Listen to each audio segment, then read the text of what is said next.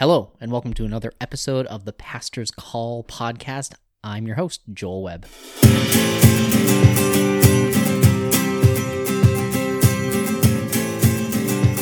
Hello, and before we jump into this episode and today's interview on the Pastor's Call podcast, I want to let you know that I had such an amazing interview, and it was a little bit longer format than we have set and planned for this podcast. So I want to let you know that this interview is actually going to be split up into two episodes. This week, we're going to be hearing my guest's personal testimony, and then it's going to be split up, and then next week's episode is going to be part 2. So don't forget to join in next week to listen to it, where we're going to be hearing about my guest calling for his church and his new church plant and everything about that. So this week is part 1, where we're going to hear the personal testimony, and then next week is going to be part 2. So let's get into it. Before we get started with today's episode, I just want to thank the sponsor for the show. It is Blue Water Free Methodist Church, the church where I serve at.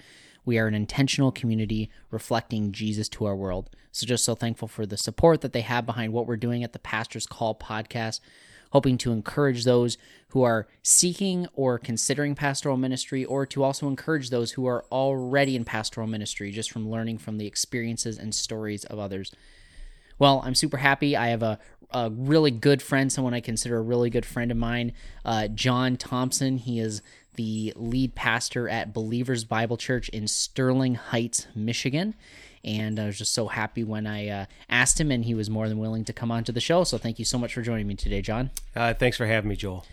Well, I first met John actually through an organization called Men's Encounter, and we'll talk about the organization a little bit later in the conversation. But through this men's weekend is when I first encountered and met John, and it was actually from Men's Encounter that John saw and felt a need that needed to be filled in the community, and actually just recently founded Believers Bible Church as a church plant in Sterling Heights. So I know we'll get a little bit into that a little bit later around some of those specifics, but I'd love to hear just a little bit about you, because you're also bivocational, and hear a little bit about that, and then just some of your background leading up to where you are now.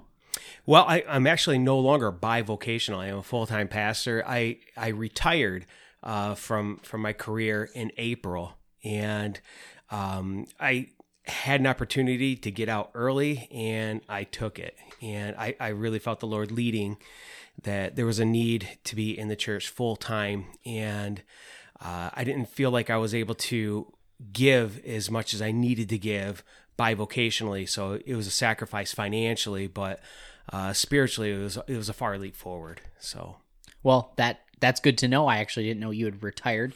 You were a sergeant in a local police department and have moved into full-time ministry. So that's awesome to hear. The Lord's been providing for you to do that. So tell me a little bit about your background leading up to the last couple years. You've had some other experiences in ministry, and would love to hear about your background and your training and other experiences you've had in pastoral ministry. Well, I was born into a Catholic family, and my family was very devout Catholic, which meant they went to church on Christmas and Easter. We call them Creasters. So, very devout. So, we would attend Catholic church as a young family, and I had a family that lived across the street from us. Now, this family attended a Free Will Baptist church, which was about 2 blocks from our house. And they have 4 boys, the same age as me and my siblings, and we would walk to the church with them. Now, they had roller skating activities, bowling, and pizza parties and things like that. So as a young boy, we would attend, and my parents were more than happy to get rid of us. And it was through that little church right there on 10 Mile Road where I actually heard the message of salvation. I heard about Jesus. I heard about what he did for me on the cross. Growing up in Catholicism, now, not to put down Catholicism or speak ill of anyone else, but I saw Jesus up on the cross, and I watched him there, and we're just taught that Jesus is on the cross. And we went through catechism and confirmation, and we would go to the priest. And I remember making my first confirmation, and you go to the priest and you confess your sins to him. And Well, I was just a young boy, and I went to the priest to confess my sins, and I didn't know what to tell him, so I lied. so I was in a position where I'm supposed to be confessing my sins, and I'm sitting in the middle of it. So there was a disconnect that I had, and it wasn't till attending this Free Will Baptist Church that connection was made. There was people there that invested in me, and they, taught me that Christ wasn't on the cross, that the cross was now empty and the tomb was empty, and that he rose again. Now, Catholicism teaches the same thing, but when you walk in, you see every depiction of him is him on the cross, and it's depressing, and it's sad, and it's somber. But here it was different. It was lively. It was exciting. They were excited to know Christ. They were excited to know Jesus, and it created an excitement in you. And I didn't grasp it for a long time. And I remember my sister got saved, and they were talking, Janine got saved. She got saved. And I'm like, what does that mean? And I just kind of pretended that I understood and just nodded my head and went along with it. And it never really made sense. And all at once, we're in a Sunday night service, and I was just a young boy. I was maybe 13 years old, and they were preaching, and I knew two things: that I was a sinner, and that I was headed to hell, and that I needed Jesus. So I went down to that old-fashioned wooden altar, and I knelt down, and Pastor Larry Hendricks knelt down next to me. He wasn't our pastor at the time, but he was attending the church at the time. And Pastor Larry knelt down, and he was from West Virginia, an old Southern preacher. And he talked really fast. And he knelt down. He said, "Why are you here, son?" I was like, "I don't want to go to hell. I need to get saved." And I had no idea what to do. And he's going through the scriptures, and he's flipping through the pages real fast and going back and forth. And he's saying, "Okay, we got to pray. You got to ask Jesus in your heart. You got to," and he's talking real fast. And I understood none of it. I knew that I was a sinner. I knew that I needed to be saved. And he said, "Well, do you want to pray?" And I'm like, "Do I need to? Well, do you want to be saved?" "I don't want to go to hell." Yeah. So I said, "Okay, let's pray." And I had no idea how. And he said, "You have to do it." So he told me what I needed to do. He told me what I needed to ask. And he said it in a way, he slowed his tone down, and his cadence completely changed. He said it in a way that I could understand. And in that moment, looking back, I see that it wasn't really him speaking in that moment. It was the Holy Spirit speaking through him. In himself, he was speaking fast. He was excited. This boy wants to get saved, and he's flipping through the Bible and showing me. That was Pastor Larry. But in this moment, it slowed right down, and he began to speak. And all at once, I understood what it was that he was saying. I didn't grasp it at that time, but that was the Holy Spirit speaking directly to my heart and telling me that I needed to be saved, telling me that I needed to ask Christ as my Savior. And it was always, before that, it was God out there. And God was out in the universe, and we go and we go to church once a week or twice a year, and we talk to the priest. And now it became this personal relationship. This was something, and it was just this new beginning. It was a new realization. My whole world changed. And it was a start of something that I really didn't grasp at the moment, that was going to take me down a road that, had I known, I don't know how I would react to it at that time. And the ignorance is bliss. But you look back, and God draws these conclusions for you. And I started down this road and started walking with Christ. And first thing I wanted to do is tell everybody about it. Now, you go home to your Catholic family that don't understand salvation. They don't understand. They thought I joined a cult. But they were caught in between a place where, Catholicism, Catholics, they believe that they're the only one true church. And that through Catholicism is the only way to get to God, to get to heaven. But they're also caught in a place where it gets rid of us. There's a lot of other things going on, and they're still talking about Jesus. So can it really be that bad? And he's young and he'll outgrow it. So they allowed it to go on. Now, my grandma was a bit concerned, a bit confused by it, but she allowed it, and God spoke to her later on through a Billy Graham concert or a Billy Graham crusade, and she accepted Christ. That's a different story in itself, but it started a journey that took me to learning about Christ, and I began to have this head knowledge about Christ. And as I got older, I began to hear his call into ministry. First thing I wanted to do is I wanted to tell everybody about it, because all of a sudden I knew that I wasn't going to go to hell, that I was going to get saved, or that I was saved, and everybody else that didn't have what I had was going to hell. And all of a sudden there's this urgency. Oh my gosh, they're all going to hell. I got to tell them. So I went out and I told everybody I knew. And I went and I brought all my friends. All my friends were coming to the church, and they started bringing their friends. And it wasn't long. We're in this little church right there in 10 Mile Road, and the kids and the teenagers are outnumbering the adults. And it was strange and weird, but they embraced it. And there was people that were there that just loved on me. Now, amongst that time, my family split up, and my parents got divorced, and my dad was he was a raging alcoholic, very abusive, but you didn't think of those things when you're little. You just think that's how life is. And I thought that, you grow up, you find a factory to work in, you raise a little family, and that's what you do. That's what life was. And I thought, I'll graduate high school, if that, and I'll find a factory to work in and provide for whatever little family I can get. And that's life. And there was people that were there that heard me saying these things and saw this. I mean, for the first time in my life, there was people that were telling me that, you can be more than that. There's more to life than just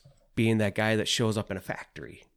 There's more to life than just being that guy who goes and punches a clock every day. And they didn't tell me that there was anything wrong with that, because most of them, that's what they were doing. But they showed me that I could be more than just that I could go to college. I could do something beyond this little bubble that I was in. And they began to pour into me and to teach me the things that I needed to know that I wasn't learning at home. They made sure that when school started, I had new shoes and clean shirt to wear. And they made sure that every summer I could go to youth camp. They made sure that I was being taken care of, and that there was, I'd get a good meal once or twice a week. And they just loved me. And not because I was this great kid, not because I was so fun to be around, because that's what God had called them to do, and because they were Christians. They were following Christ. And it instilled something in me in the deepest level, that there's a responsibility in each one of us to just love on one another, and that evangelism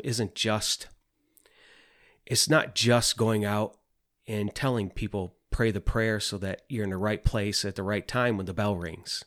It's living it out and walking it daily. And what they began to teach me is that you need to read your Bible every day. You need to study the words. You need to get into it. You need to learn these things. And I started getting that head knowledge. And they taught me to work. They taught me to work for the Lord. They taught me to evangelize. They taught me how to share the word. They taught me how to teach the word. They taught me how to hand out tracts. They taught me how to pray. They taught me how to pray with others. And, they sent me to Bible college. I went to Bible college, and I was amongst these people I went to the Free Will Baptist Bible College in Nashville, Tennessee, which is now Welch College. It's evolved. But I started my freshman year in the early 90s, and I remember taking a homiletics class and in them teaching about how when you preach a message, where you should stand in the pulpit and about the mechanics of public speaking. And you've got a 20-minute window. You got 5 to 10 minutes in the beginning, 5 to 10 minutes at the end. And unless you're dynamic, everything in the middle is just kind of going to get forgotten. And they taught me things that I never really realized. I grew up, King James is the only version. Mm-hmm. And when I took Greek and Hebrew class, I started realizing that there's actually other versions out there and that they're not bad. And all of a sudden I'm having this theological earthquake, and that the way that we always did it in our little church, it's done other ways in other places, and it's not bad. It's just different. And I started seeing things on a different level, but I didn't quite grasp it. And I still had this thought that I need to evangelize. I need to spread the gospel. I need to have this little family. I need to pastor a church. I need to be in the ministry and give everybody the gospel. And I got to work at these things. I got to study. I got to have it in my head. I got to do the work. The old hymn, I want to be a worker for the Lord. We sang it every Sunday. And so I had the head and the hands. And I started working, and I was doing good work for God. I was pastoring a church, and I ended up at this little church in Huntsville, Texas. And we started out with 25 people. Within a year, we had this church that had been there for 100 years, and we didn't have enough seats. And we were talking about building another building. And people were getting it, that we can build another building. We're not confined to these 4 walls. And then the enemy came in, and my little wife and my little daughter were gone in a heartbeat. What I didn't know, when I was out and I was working and telling everybody else about Jesus, that I wasn't there being the pastor in my home. And my wife at the time decided that she just didn't want to be a part of this life, and she ran off with her high school sweetheart. And I found myself in a denomination where you couldn't be a pastor if you've been divorced. I found myself in a church where I couldn't lead it anymore. I was no longer qualified, living in the house that the church provided, and the salary that the church provided, and a bank account that was drained and left me with nothing. And I had to borrow money to get from Texas back to Michigan. I came back with my tail between my legs, with not a dime to my name, in debt from the money that I borrowed, with only a car that became my home for quite a while. And wondering, God, why me? Why did this happen to me? Well, long story short, I got into law enforcement because it was the only thing that I was good at. And I can work for God there. I can tell people about Christ there. And I got into law enforcement, and I was good. I was making my way through the ranks, and I was just a couple years away from becoming chief. I was a sergeant in my department, 20 years on the job, and in line to be chief. There was a lieutenant spot that was going to be coming open, and I was going to be able to go into that spot, and that spot was a stepping stone to the chief's spot. And just a few years before that, I attended this men's encounter weekend, and God rocked my world.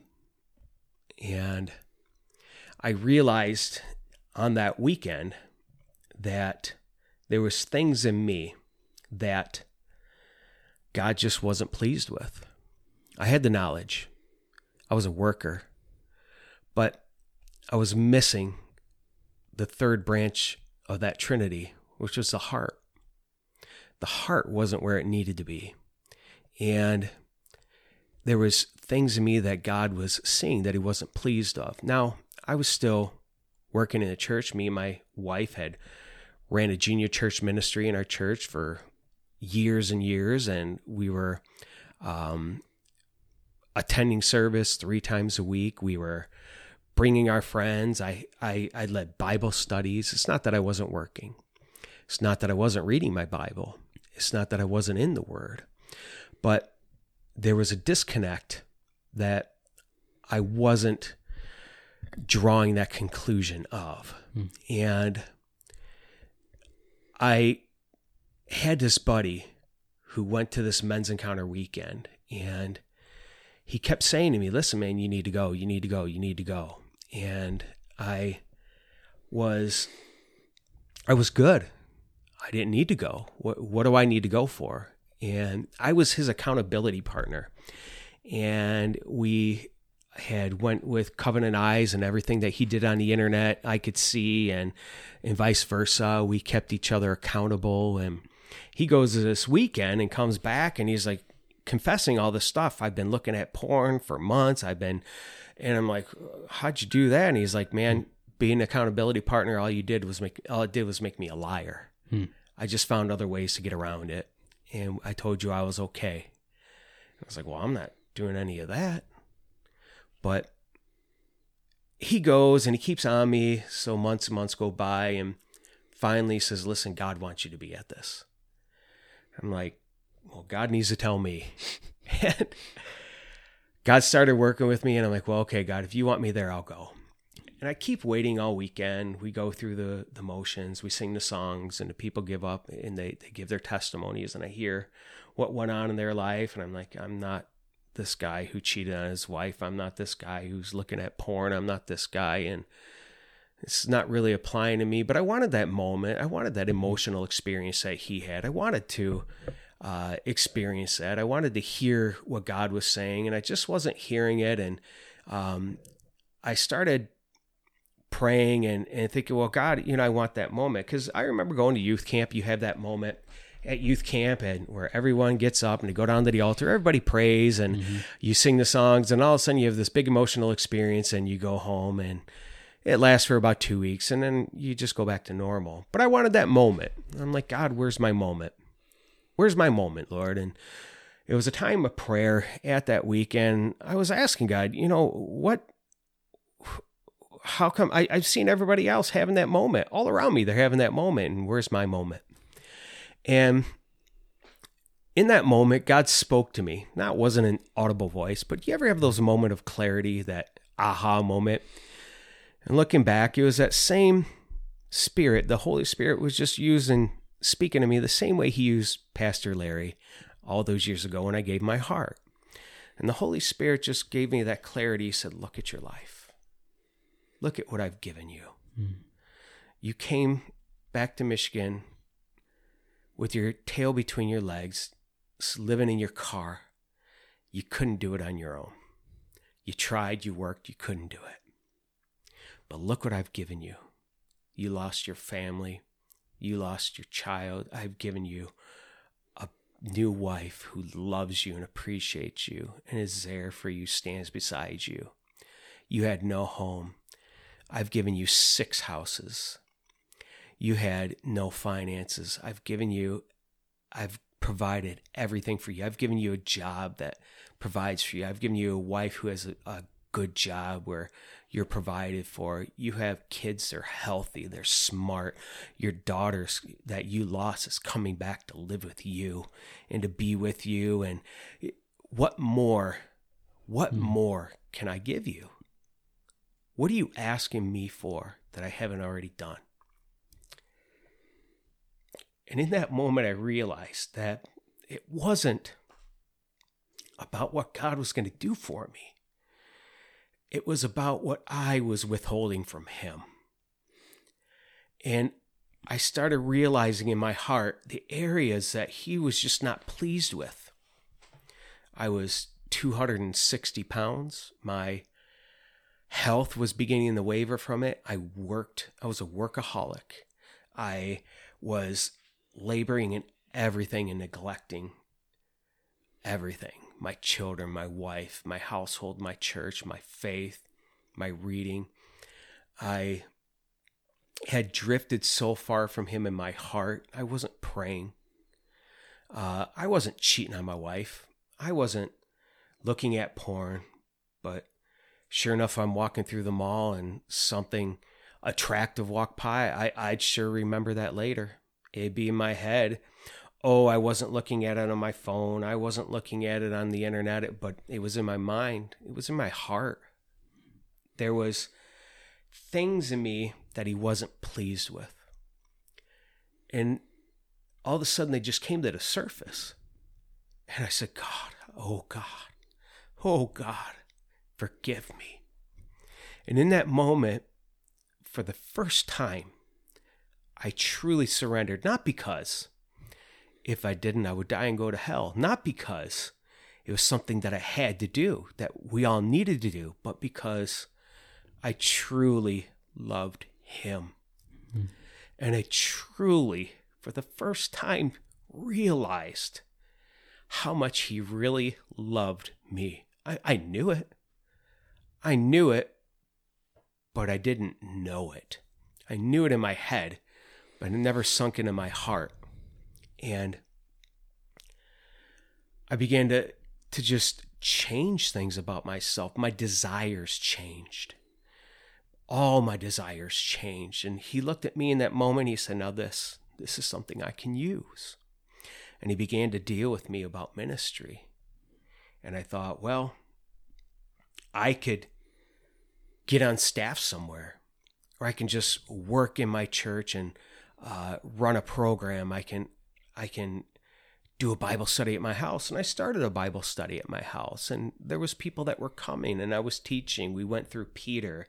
We went through 1st and 2nd Peter, 1st and 2nd Thessalonians. I did it expository, verse by verse. We were going down, and every week when I'd have this little group, I would start just ministering right to their hearts and using the head knowledge to minister to their heart. And God started speaking to me saying, this is just what I want you to do. This is what I've always wanted you to do. And my desire became just to please him in every way. My desire was no longer to sit down with a full bag of Doritos, family size, and make it to the bottom. It wasn't to stop 3 times my shift at 7-Eleven and drink big gulps. It wasn't to have snacks all the time in the car. I no longer had the desire. I could eat a handful of Doritos and be satisfied with that, because my satisfaction wasn't in pleasing my flesh anymore. My satisfaction was in seeing him. I didn't change anything about myself, and now all of a sudden, I went from 260 pounds. I'm 183 pounds right now, and everybody comes up to me and says to me, how'd you do it? And they're expecting a program, and I tell them God changed my desires, and they look at me like I'm nuts. But it was a heart issue. It wasn't a health issue. It wasn't how hard I could work, because I could work. It was what was in my heart. And God started dealing with me about this church, on ministering to people's hearts. And it's been the most difficult, most rewarding thing I've ever done. And God led me to this little church, and this is where I'm at right now. That's probably about the second or third time I've heard you express that your story, your journey, with different facets each time, but it always hits. Considering that, I hear a lot of parallels even, from me coming from, the Free Methodist denomination. I'm learning a lot about John Wesley, my preparation as I'm going towards ordination. And he had that my heart was warmed moment where it was more because he had been a pastor, he had been a missionary, went to Georgia. You probably know a little bit about his life. Mm-hmm. But then it was different when his heart was warmed, and that's when that movement was launched. And that's something, having been grown up in the church and, been around ministry my whole life as well, I can see that as a stumbling block for so many pastors where, not to say that the fire wasn't there, but the reality of the work of Christ in our life can cool down, and it loses its daily impactfulness that it needs to have, and that's what I'm hearing with you as well, because we allow our own hearts to close off things from the Holy Spirit as He's working and speaking and doing things, and then we just get lethargic, right, in our faith, and it impacts people who are in the ministry, or someone like you, where God just pulled you out of it, because maybe back in the late 90s that was wasn't for him exclusively. Maybe there was a bit of John there, and so I'd love to hear. I quickly want to mention about Encounter, because it's an experience I've gone through and we've served together. Encounter Ministries changed both of our lives. Yes. Dramatically. I've had major worldview shifts and igniting in my personal faith and walk with Jesus because of Encounter, because it pulled me out of just being just cold. And there's been such deep healing in relationships because we've encountered Christ. And when an encounter with Christ changes everything, we see that on the road to Emmaus in the New Testament. We see that with Paul. And it's the same for all of us, whether we said a prayer when we were little or we're later in our lives. And so Encounter Ministries, they have these men's encounters, they have women's encounters. I know they've been starting different versions of it, but their website is encounterministry.life, and there you can go and find it about what they do, find in your local area. I know they do them here in Michigan and Alabama and Nevada and several other states. I know they're getting started, and really the focus is not denominationally focused. It doesn't matter what your background is, even if you don't believe, but they bring people in so that they can encounter Christ. And I know for both of us, I know for numerous other people, even your brother-in-law, who's a good friend of mine as well, his life has just been so radically changed by the power of the Holy Spirit through the gospel of what Christ has done for all of us. Like I said at the beginning of the episode, this concludes part 1 of my interview with John Thompson, and next week we are going to pick up with part 2 of the interview, and in that part we're going to really get into John talking about what he felt God's call was for his ministry and the planting of Believers Bible Church. So I want to thank you so much for joining this week's episode of the Pastor's Call podcast, and looking forward to next week for you to join us, and we'll hear part 2 in the conclusion of my interview with John Thompson. Thank you so much. Have a wonderful week, and God bless.